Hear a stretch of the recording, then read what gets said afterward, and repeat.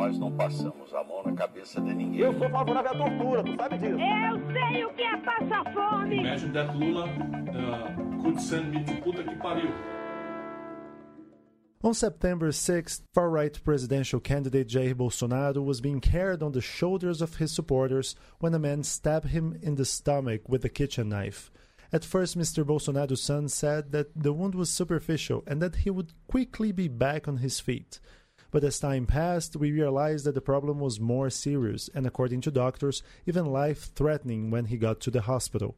The attack on Jair Bolsonaro is just the latest on a series of acts of political violence that include the assassination of Marielle Franco, a former Rio de Janeiro city councillor, and the shots fired at the campsite where former President Lula was campaigning in April.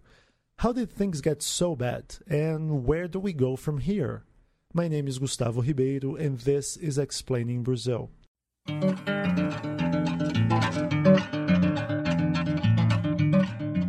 With me, as usual, is Diogo Rodrigues, staff writer at the Brazilian Report. Hello, Diogo. Hello, Gustavo.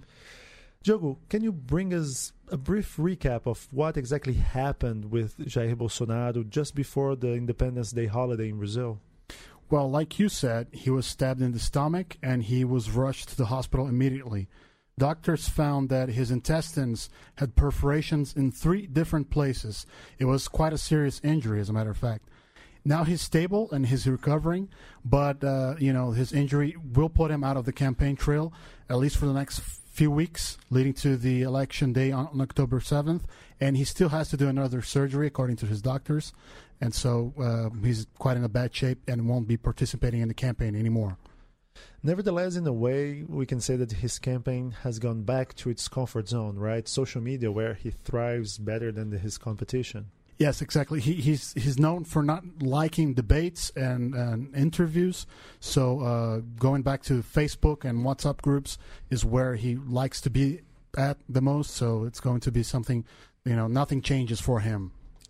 And what do we know about the attacker so far? The attacker, Adélio Bispo de Oliveira, is a 40-year-old man. He's very religious, and he said he stabbed Bolsonaro after getting orders from God. Some people try to link him with, the extreme left right after the attack, but, further investigation showed that he was just, he was someone who was very disturbed, and he didn't have any deep political motivations to attack Mr. Bolsonaro. He's being prosecuted under the national security law, which is a law that dates back to the military dictatorship, right? It was aimed at unions and protesters, and now it's being used for cases against, what we call against national security, right? Yes, I guess they decided to prosecute him under that law because Mr. Bolsonaro is a presidential candidate, so they thought they needed some special legislation in order to deal with this case. What is fun is that the biggest penalty in this case is 10 years. And if he was prosecuted for attempted murder, he could get a much harsher sentence, actually. So it's kind of intriguing. And Diogo, we know that Brazil is a really violent country, and the latest numbers show that over 63,000 murders were registered last year. This kind of violence, though, in the middle of the presidential campaign against the front runner of the race, well, that's kind of unprecedented. How did things got so bad in Brazil?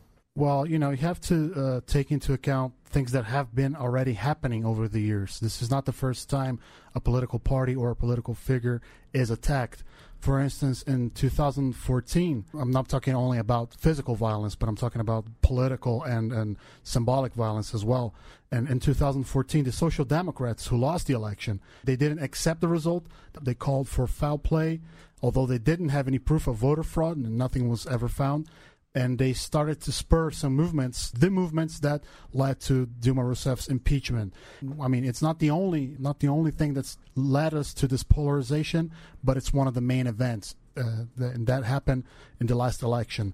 In 2016, we had a very controversial impeachment process that divided the country, divided politics, and the left-wingers started to raise the tone, called it a coup, and, there was a reaction from the other sector of society that didn't think it was a coup. So we have another chapter in our polarization right there. Yeah, the problem with the impeachment is that one side said, well, you guys are coup-mongers, anti-democratic, and the other said, well, the left is made only by corrupt crooks. So how can you start a dialogue when the other party is either an anti-democratic fascist or a corrupt crook? I mean, talk about burning bridges, right? Exactly. And even politicians like Fernando Henrique Cardoso and Lula adhere to this kind of logic, and they didn't help anything by, staying on opposite sides, polarized. And this year, this is not the first episode we've seen with Mr. Bolsonaro. And in 2018, like you said, we've had some serious cases. Lula's caravan was attacked in the beginning of the year. Marielle Franco was murdered in cold blood. She was shot many times.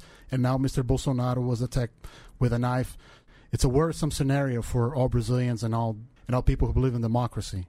And the problem for me is that we have seen violence escalating. And actually, when I try to look down the road, I don't see things getting much better right now. I don't see the election healing the country whatsoever, because the first response from Mr. Bolsonaro's camp was, well, this was an attack ordered by the Workers' Party, even if there was absolutely no evidence of that. And then people on his party saying that, well, now it's war. And on the following day, Mr. Bolsonaro's VP nominee, which we must remember is a former army general who last year called for a military coup d'etat. He was saying that, well, in the case of anarchy, the military could get back to power. So those are really frightening things to hear, considering Brazil's 20th century history. I mean, we had almost a dozen either ruptures or attempted ruptures with the democratic order. I mean, I cannot feel very optimistic right now. Yeah, it's hard to be optimistic. I mean, we have to be alert.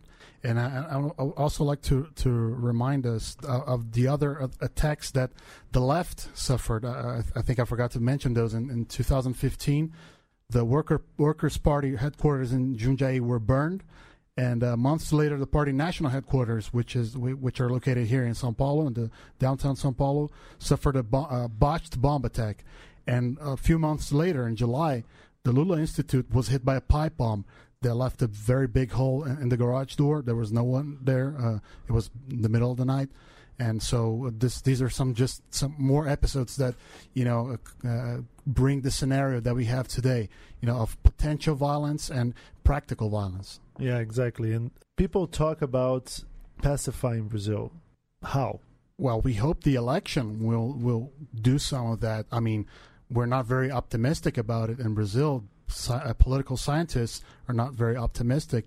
But I guess, once the election is over, we will have some new political alignment in which we can fall back on and, try to bring back again the language of democracy to the political debate. Yeah, but we've been there in 2014, and that didn't happen. Exactly. And that going back to the election, I think whoever wins, I think like the speech to celebrate the victory is going to be very important. It's going to set the tone, because I remember in 2014 when Dilma Rousseff won re-election after a very hard-fought, vicious campaign from both sides. Her speech was never into trying to mend fences or bury a hatchet. It was only doubling down in the divisions, in the things that separate different political groups. So I think whoever wins the election, and depending on who wins, that's going to be harder. The president-elect must send signals to the losing party that, okay, let's try to find some common ground, because as it is, it's not working, and it's not working neither for the left nor for the right. It's just a mess, and nobody can get things done, because the more divided we are, the less support in Congress the president will have, so he won't be able to pass his agenda, and it's a vicious cycle. If we don't get things done, we will get further engulfed by the economic crisis, which lead to social problems. I mean, and yeah, the next president will have to be someone who can make compromises and on a national level. And that's why we have to be very, very alert about the House of Representatives election. What's going to be, how's the House going to look like next year? Is it going to be the same as it was in the last 4 years? Or are we going to have a realignment?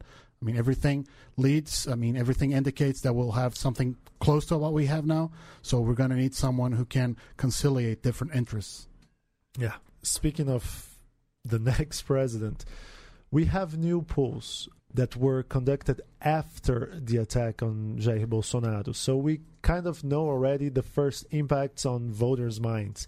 And right after the attack, a lot of analysts said, well, now Bolsonaro's presidential bid got even stronger because he's going to get sympathy votes. Brazilians are traditionally fond of the underdog. So that's why our political debates are such a doozers, because nobody wants to attack the other, make the other look like a poor guy, and then get people to give him pity votes.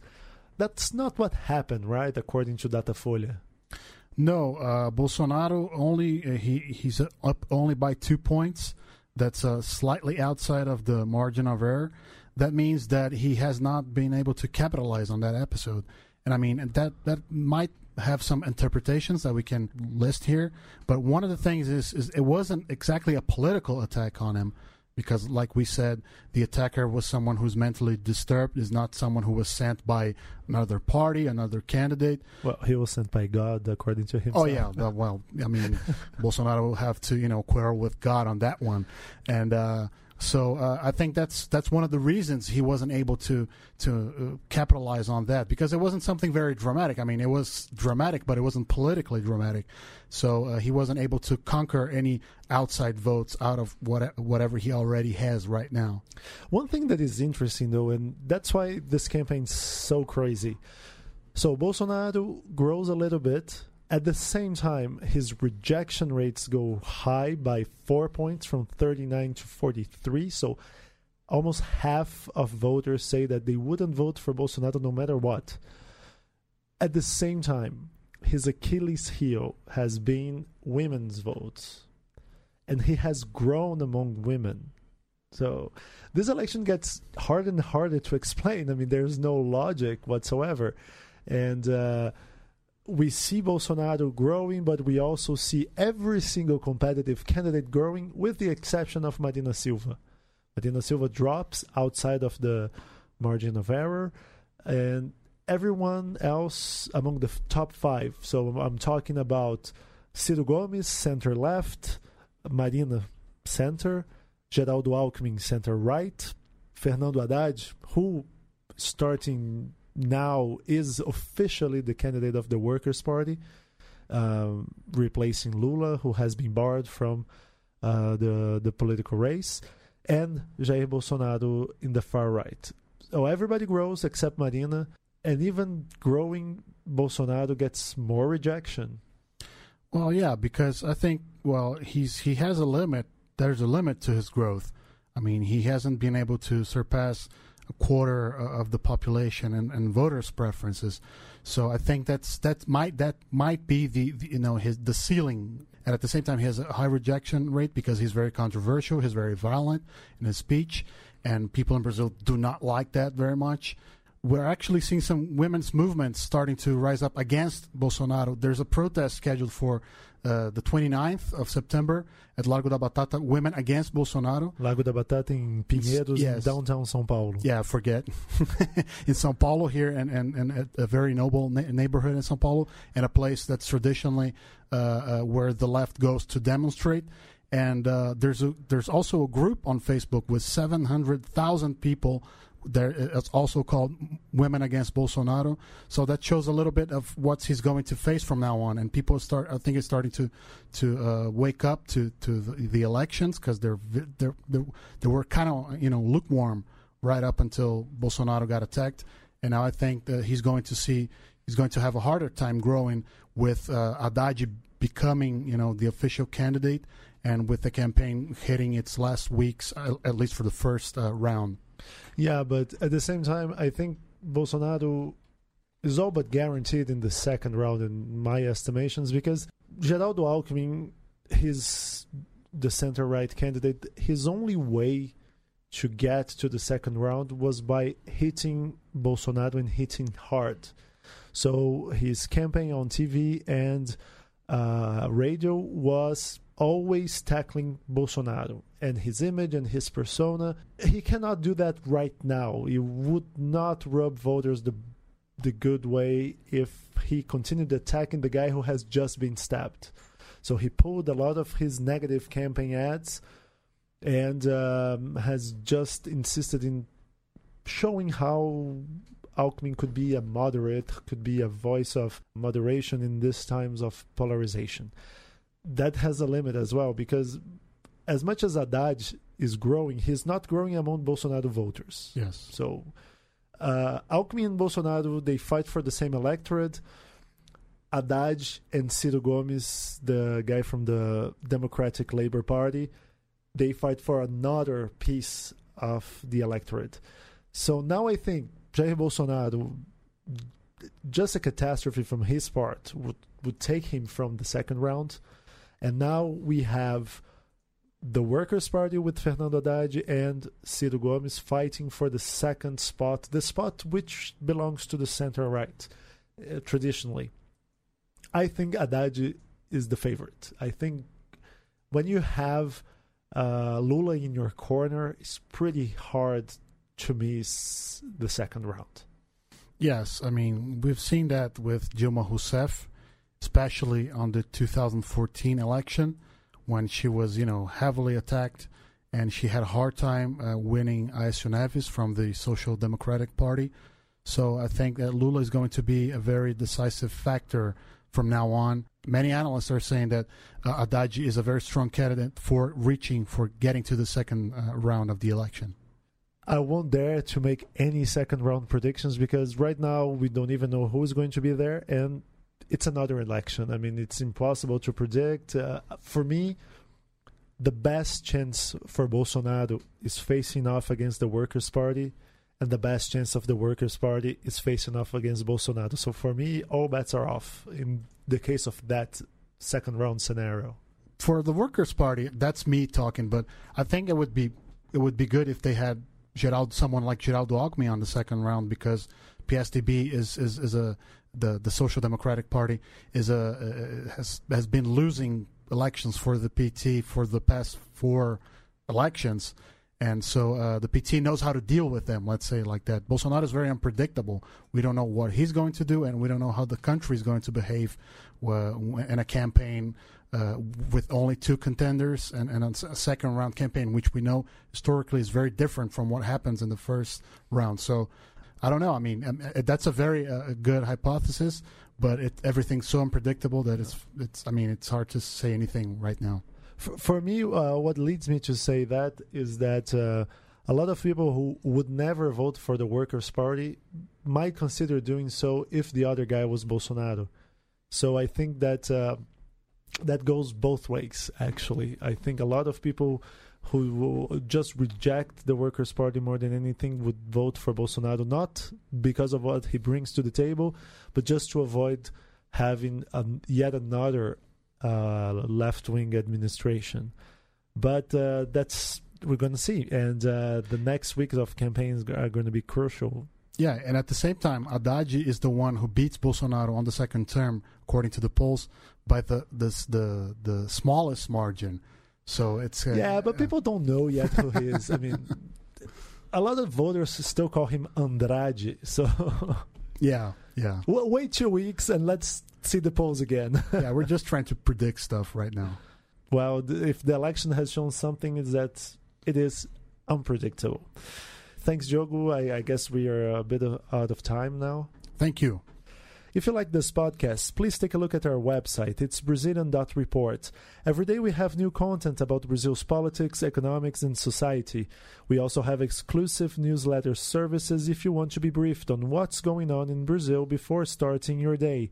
Subscribe now to our free trial and enjoy all of our content for 14 days. It's really for free. You don't have to put any credit card information. You can also follow us on Facebook and Twitter. Our handle is @Brazilian Report. That's all for now. See you next week.